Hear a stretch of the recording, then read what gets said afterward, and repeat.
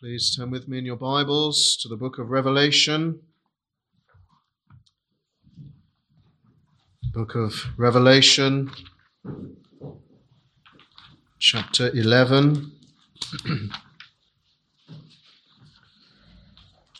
Book of Revelation, chapter 11.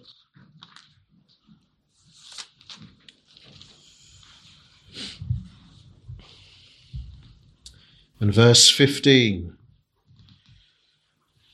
And the seventh angel sounded, and there were great voices in heaven, saying, The kingdoms of this world are become the kingdoms of our Lord and of his Christ, and he shall reign forever and ever.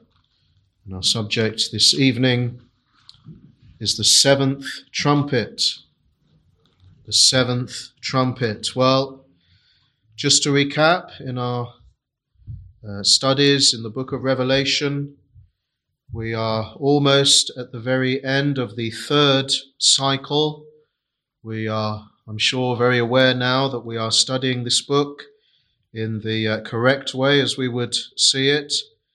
The book of Revelation is a series of cycles, views on the same thing that are repeated to us, and each time they are repeated, they show us something new, and that thing is the gospel age. We see new features of the gospel age with every cycle. And in our last study, we looked at this chapter and the identity of the two witnesses right at the heart of this chapter. And we ascertained that the two witnesses represent the church, very simply, and the witness of the church. In the Old Testament, two witnesses were required to make a judgment legally binding. There had to be two witnesses, at least, for it to be a valid witness and testimony. And so that speaks of the church. The church is, of course, a valid witness. It has that authority. The witness of the church will indeed be employed to judge the world at the very end of time. So the two witnesses, it's speaking about the nature of the church and the power that it has, that legal power to witness to all those around it. And then, of course, it speaks of the missionary witness of the church. And we considered how the Lord Jesus Christ sent out his disciples in twos, in pairs, to be a witness to those around him. So the two witnesses, they refer to the church and specifically the witness of the church. And it's a powerful witness. Remember, there were many examples drawn from the Old Testament prophets, from Elijah and Moses.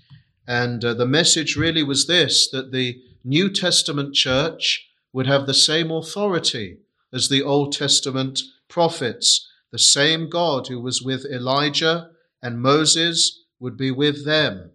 And so the church has the same power to utter its preaching and its judgments upon all those who would hear it. But when the testimony is finished, the witness or the two witnesses will be put to death. And this was something we considered last week, how the beast that ascendeth out of the bottomless pit, verse 7, shall make war against them and shall overcome them and kill them. And really this is symbolically presenting to us that in the very last days there will be a great time of sin and wickedness in this world, fueled by Satan and his influence, a great turning away from God, a great delighting in wickedness. And the culmination of that will be a great attack on the church, so much so that the church will lose its witness. The church will be pushed out. The things of God will be pushed out of education, for example, pushed out of culture. The preaching of the church will be so watered down that it will have lost all of its power. The witness will be gone, as though the church is like a corpse in the midst of the world. That's how it's presented here. And the world will rejoice to have got rid of the church. What a wonderful thing the world will think it is. The church has tormented the world for so long with its preaching about judgment and about repentance and having to be born again. When the witness of the church is dead, they will rejoice. They will be happy and glad because the church tormented them that dwelt on the earth.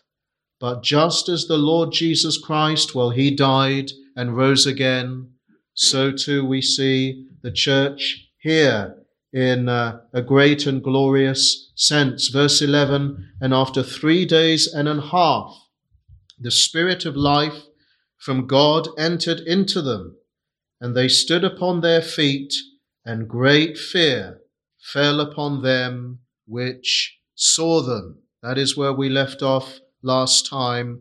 And these things, they're very intriguing.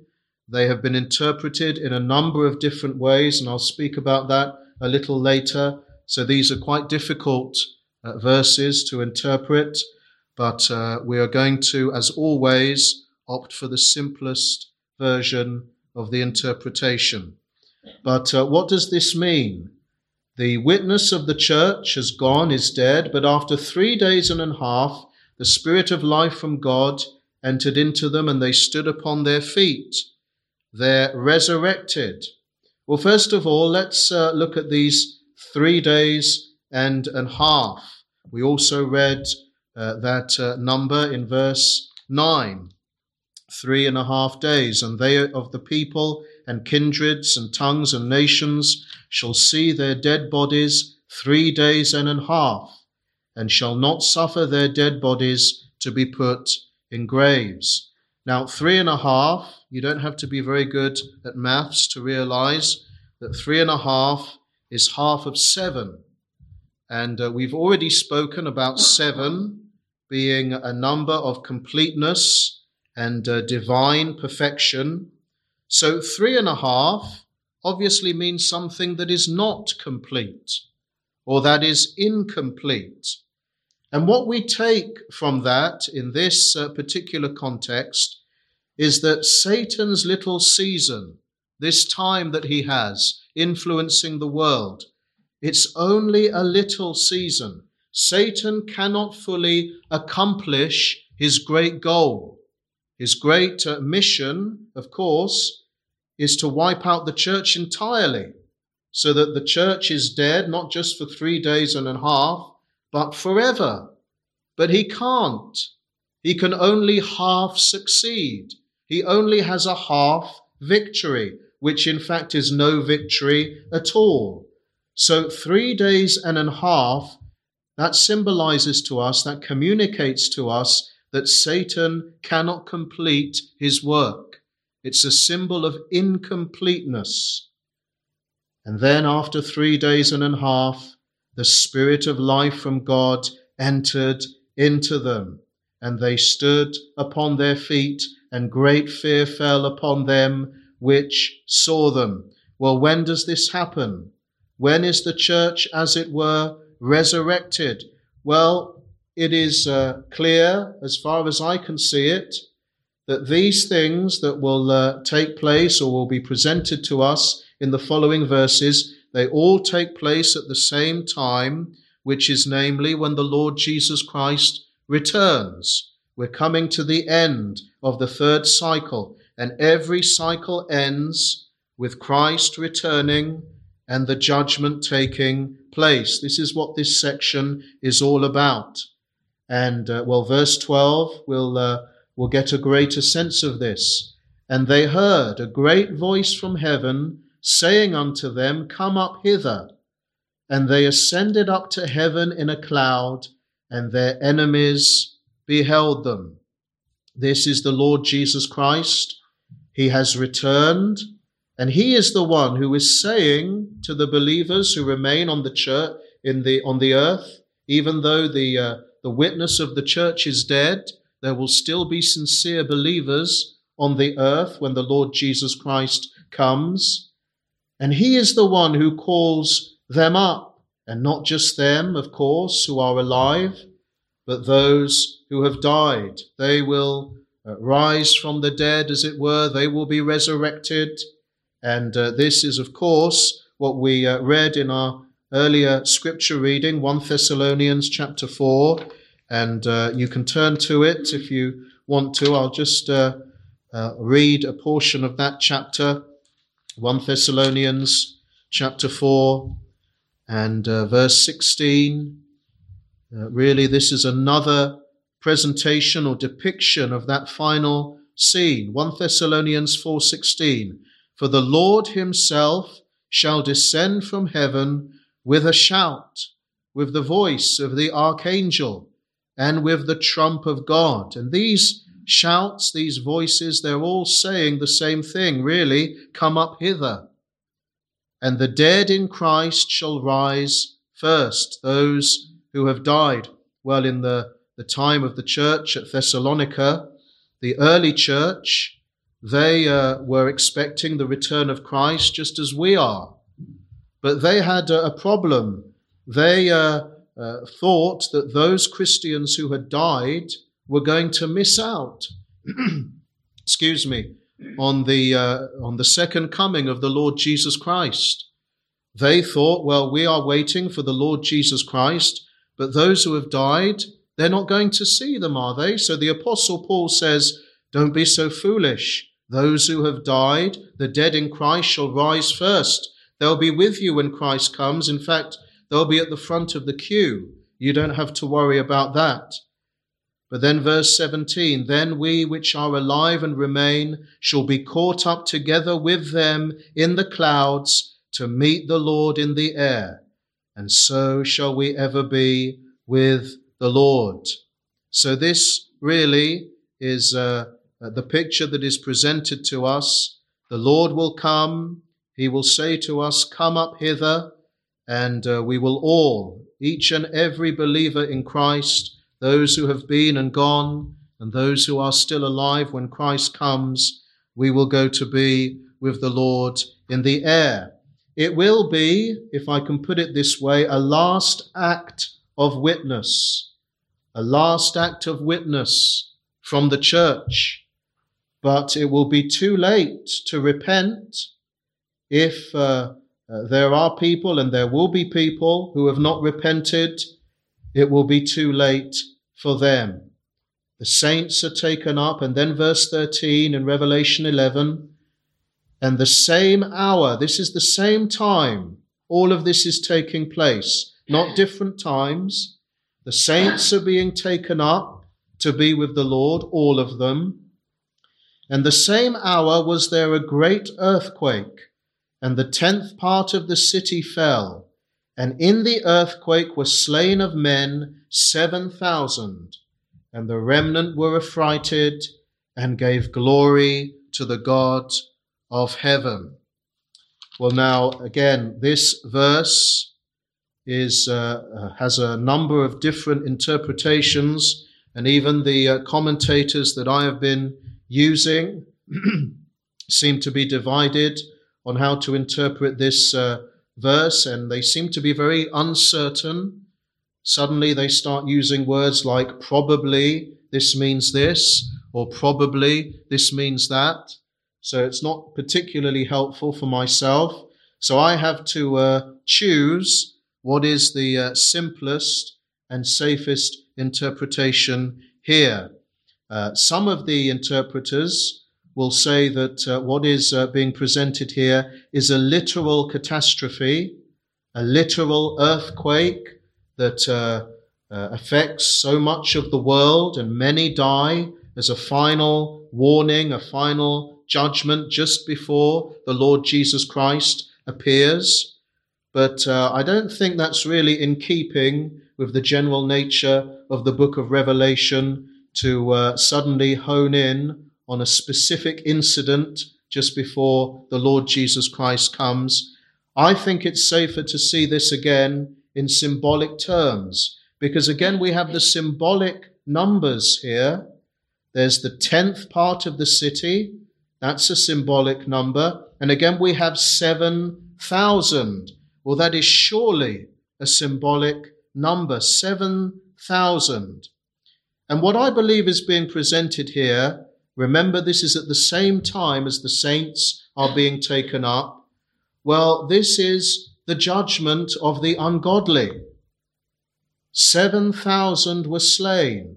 The judgment of all those who do not trust in the Lord Jesus Christ. They will perish.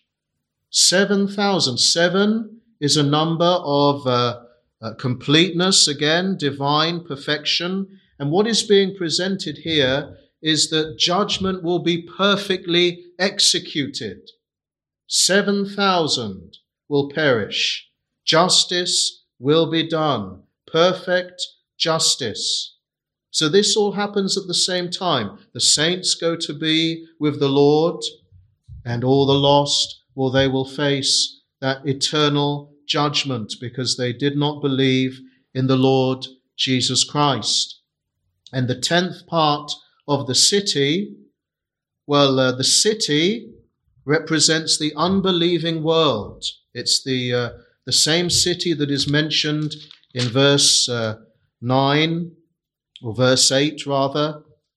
And their dead bodies shall lie in the street of the great city, which spiritually is called Sodom and Egypt. That's the unbelieving world. That's the city that is being described here. And the 10th part of the city fell. Well, what that means, the 10th part, is that the power of that city, the power that Satan has, his influence, his dominion, is taken away. The 10th part, the part that God gave him. Satan, he only had power at the very end of time because God, in a sense, gave him the power. God took away his hand of restraint. I was preaching at Baldock recently, and I made this point and this illustration that Satan is much like a wild dog on a leash. And it's not a perfectly adequate illustration, but if you can imagine a wild dog on a leash, but God has the power to either rein him in or set him loose. And, any power that Satan had at the end, it's the power that God has given him.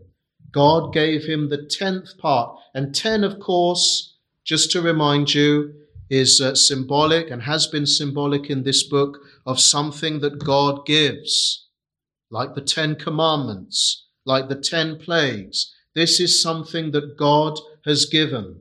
And God gave Satan the power, but now he takes it away.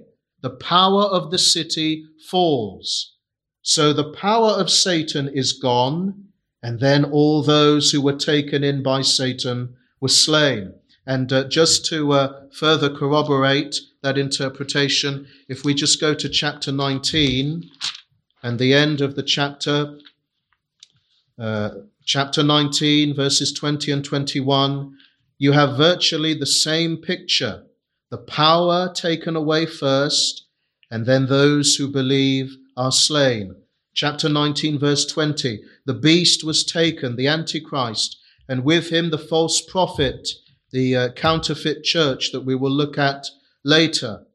The beast was taken, and with him the false prophet that wrought miracles before him, with which he deceived them that had received the mark of the beast, and them that worshipped his image. These both were cast alive into a lake of fire burning with brimstone. The power is done away with first. And then verse 21, and then the remnant was slain with the sword of him that sat upon the horse, which sword proceeded out of his mouth, and all the fowls were filled with their flesh. So it's the same picture.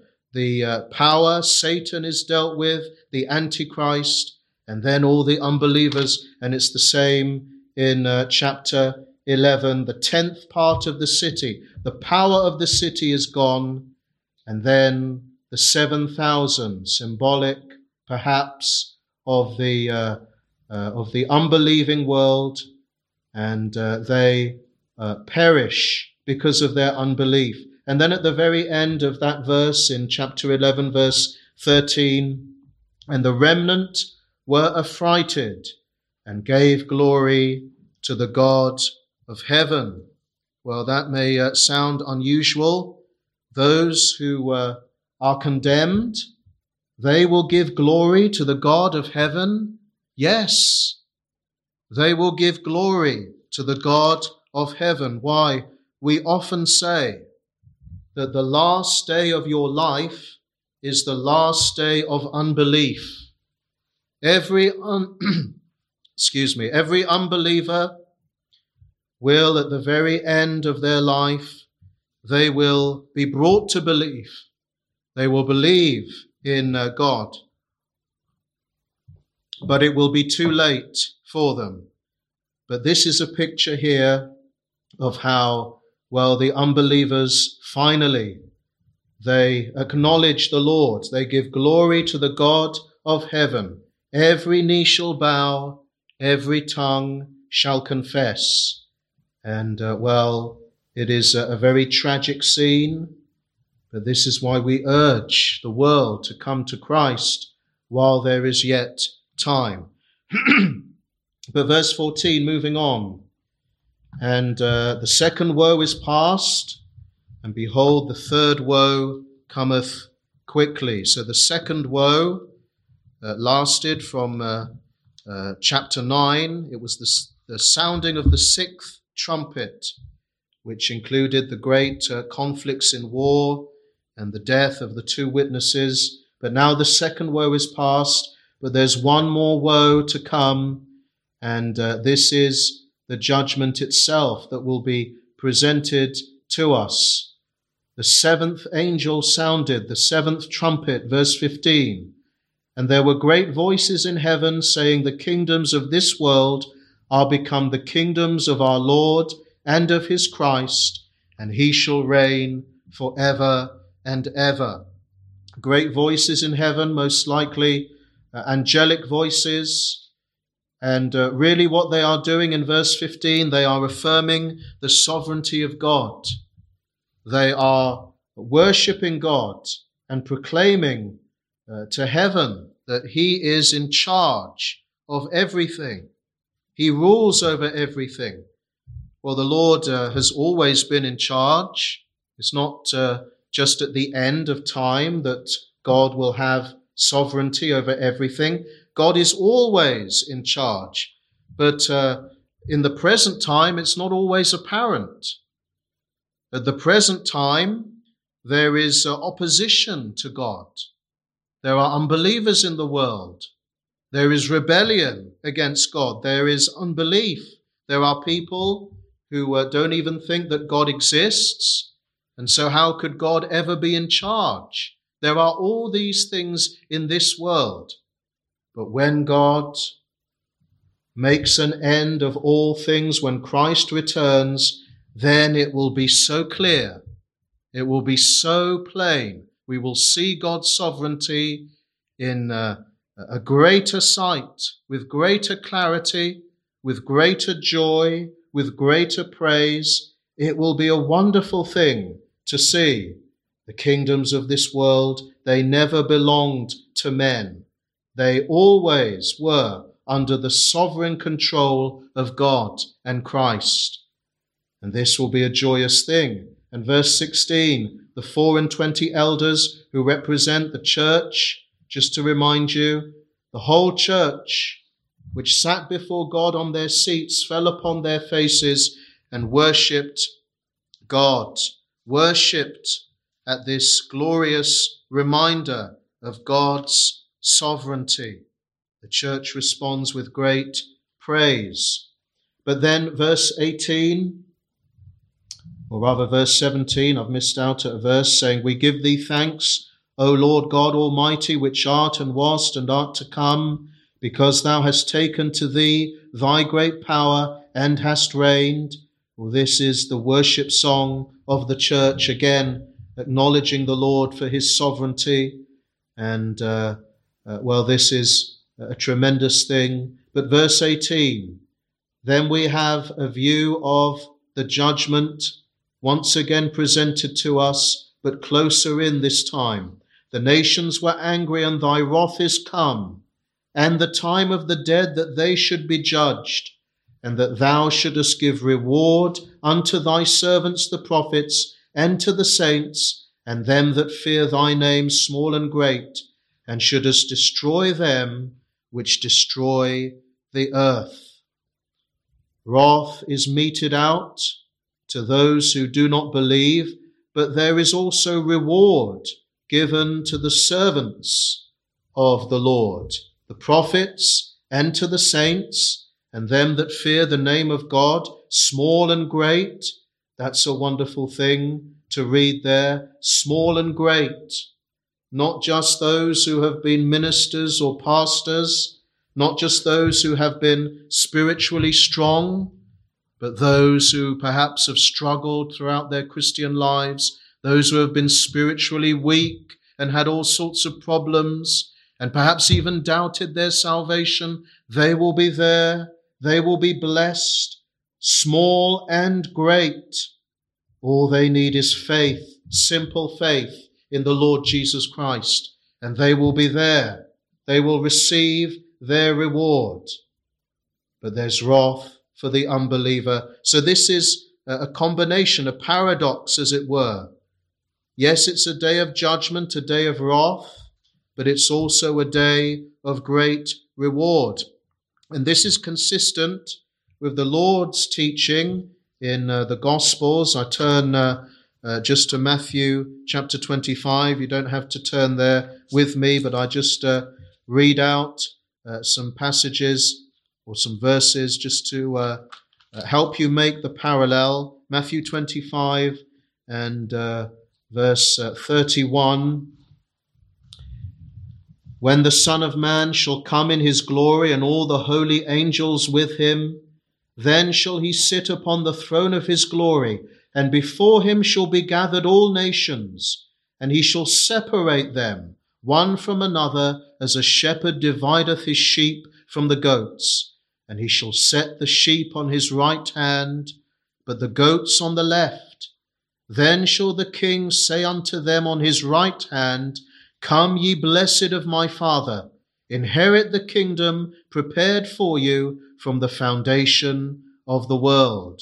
That's the reward of the saints.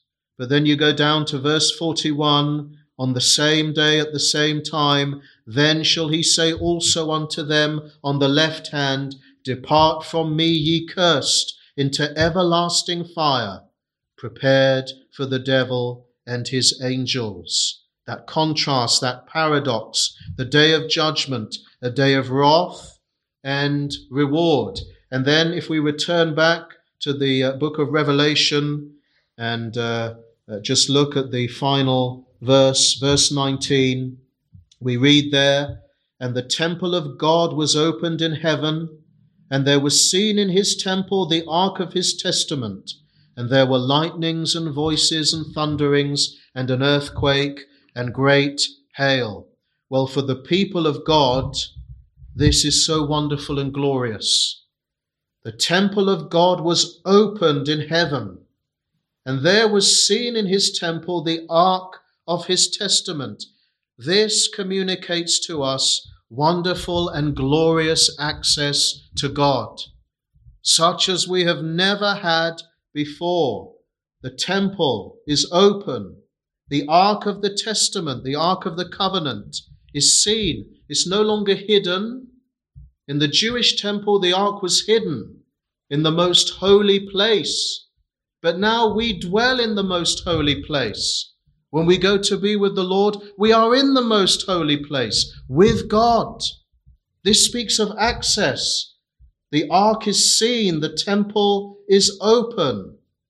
And this is so wonderful for us. This is what we have desired all the time that we have been here on earth. This is the fulfillment of all the promises, even Old Testament promises. Exodus chapter 25 and verse 22, the Lord spoke to the Israelites, And there I will meet with thee, and I will commune with thee from above the mercy seat.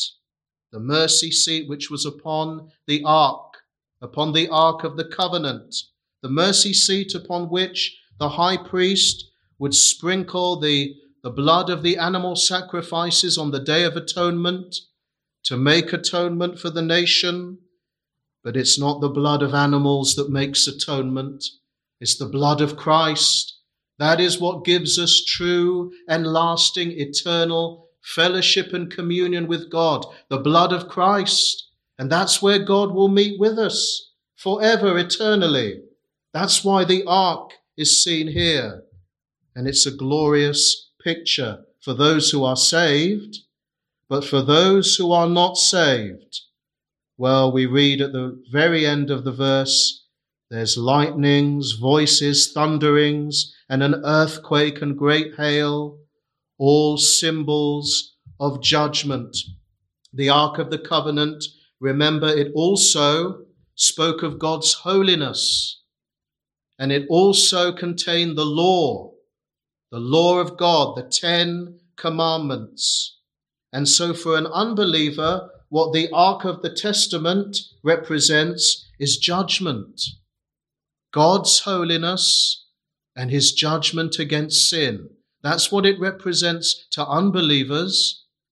And that's why at the very end of the chapter, there are thunderings and an earthquake and great hail.